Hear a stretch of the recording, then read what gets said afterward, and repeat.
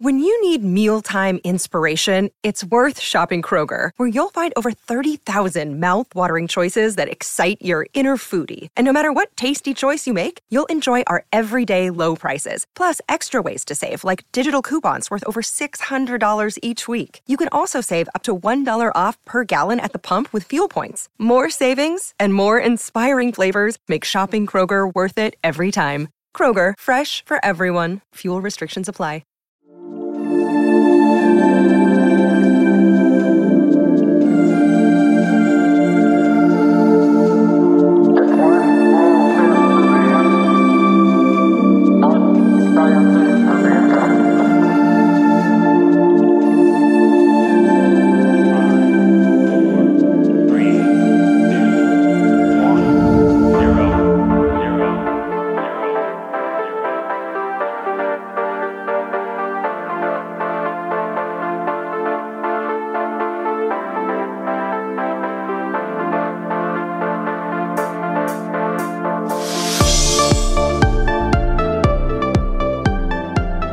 Hello, listeners, and welcome to Ohio Mysteries. This is our 10-minute mystery edition, a little slice of intrigue in the middle of your week. I'm your co-host, Steve Yoder, and with us, as always, is our storyteller and journalist, Paula Schleis. Hi, everybody. The last time the Cleveland Indians won the World Series, it was 1948. That was 73 years ago, just 3 years after the end of World War II.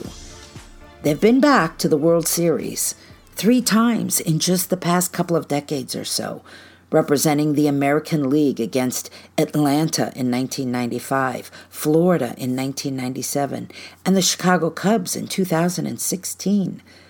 But they lost them all. Do you believe in curses?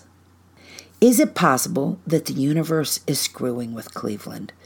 That the team forever ruined their chances of reaching the pinnacle of their sport again because of an unpopular trade that was made in 1960.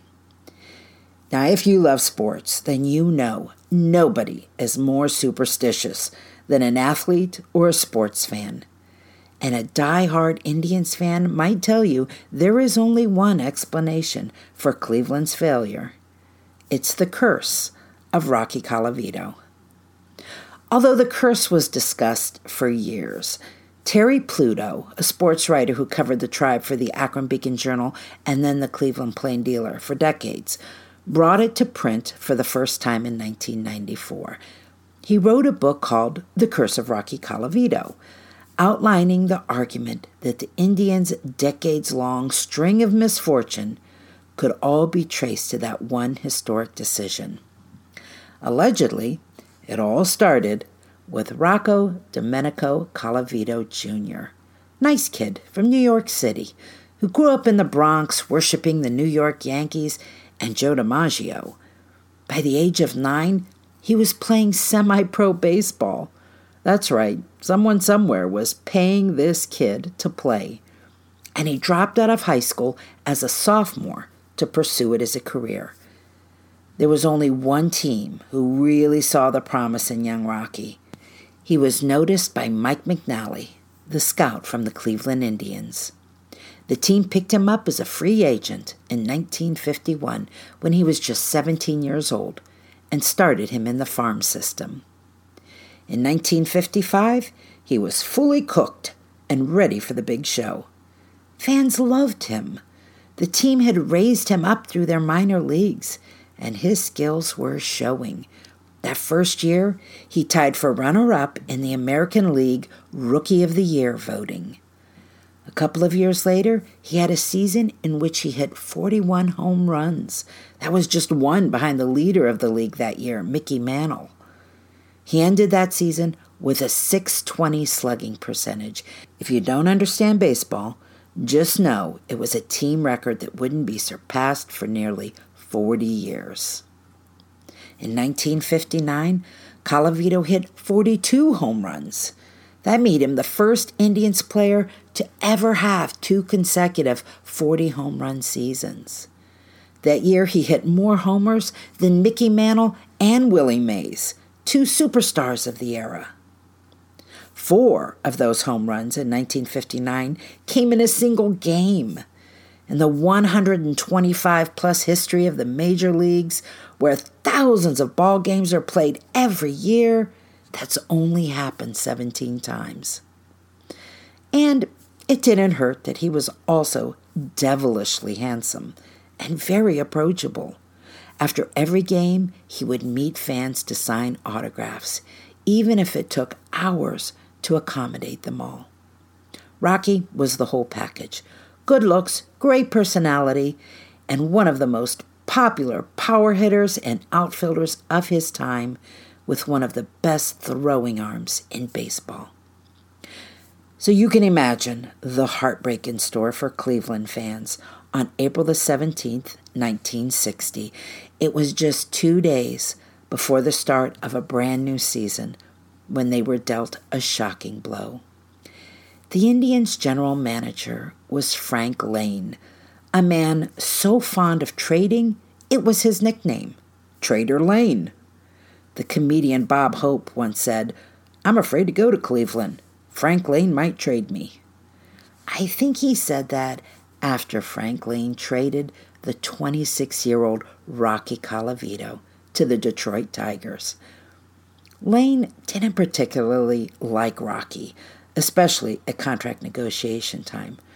Rocky wanted $45,000 a year. It was far less than Mickey Mantle was making at $66,000, and Rocky's stats were better. But Lane tried to portray Rocky as greedy in the media. In that trade, Cleveland got Harvey Keene. Rocky was the American League home run champ. Harvey Keene was the league's batting champ. But home runs are so much sexier than lots and lots of singles. And Rocky was one of the most popular players to ever wear Cleveland's uniform.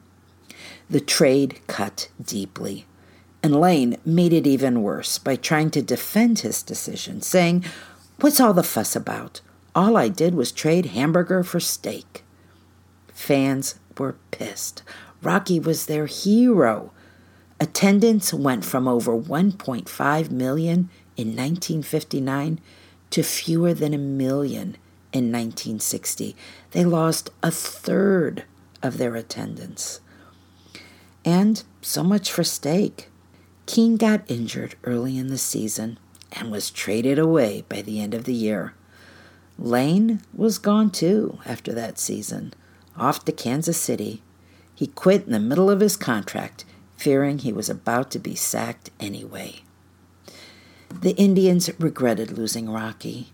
It took years, but in 1965, another manager, Gabe Paul, succeeded in getting Rocky back.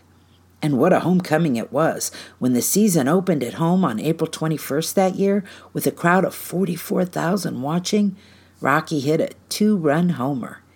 He was picked for his 8th All-Star game, and he finished that year in the American League's top 5 in all the important categories: home runs, hits, and runs. He even compiled a fielding percentage of 1,000, a defensive calculation that pretty much credited him with a perfect defensive year in the outfield.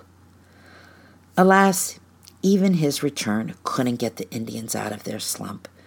The Indians ended that season and the next season in 5th place. By 1967, Rocky was gone again. In the end, on paper, it appeared getting him back hadn't been a good idea. His good years were behind him. The 2 men who were traded away to get him were Tommy John, an extraordinary pitcher who would go on to win 288 games for someone else, and Tommy Agee, an outfielder whose magic hands made him the World Series hero for the Miracle Mets in 1969. In hindsight, Cleveland simply traded Rocky too soon and got him back too late. Rocky spent a couple more years and retired in 1968 after 14 years in the majors. And over the years, lots of folks suggested after the Rocky Colavito trade the first time, the Indians were snake bit. In 1994, Terry Pluto's book put that thought into print. In 2005, author Tim Long, in his book, Curses, Why Cleveland Sports Fans Deserve to Be Miserable, joined the believers. He named the trade of Rocky Colavito fourth on his list of all-time gaffes by any Cleveland sports team. Like I said, sports fans and athletes love their superstitions and rituals. Psychologists say it's a way for people to feel they have control, even if it's only imaginary. It's why a batter might tap home plate 3 times between each pitch or kiss a religious necklace. Fans like to think they're doing their part at home to help the team by, say, not changing their socks or, God forbid, their underwear during tournament season.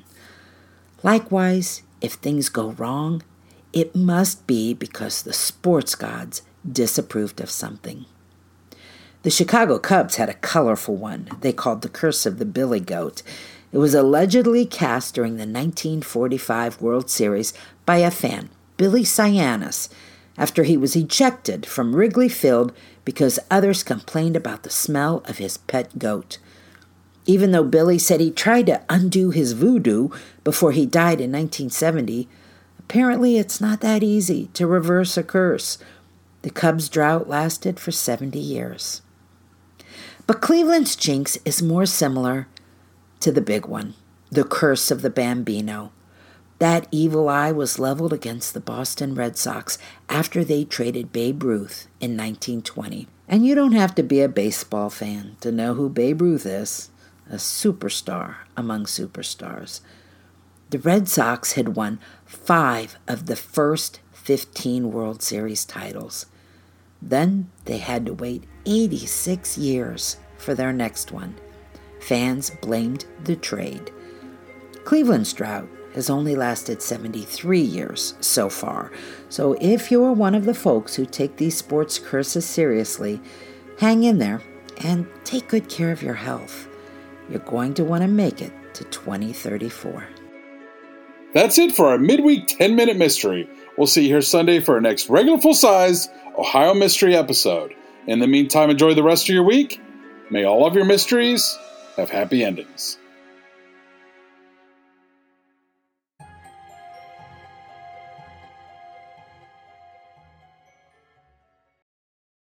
The Korean War has sadly been known as the Forgotten War, but half a century earlier, the United States was locked in a bloody conflict in Asia that's been all but erased from the history books. Hi, I'm Alex Hasty, the host of Ohio vs. the World, an American history podcast on the Evergreen Podcast Network. In our newest episode, we speak to experts about the Philippine-American War, America's first Asian counterinsurgency conflict. The heroes, the villains. We'll discuss President McKinley, Admiral Dewey, the vicious brutality of the fighting, and the scandals and war crimes that nearly sunk Theodore Roosevelt's presidency. Check out our show, Ohio vs. the World, on the Evergreen Podcast Network for our new episode about America's most forgotten war. Now back to the show.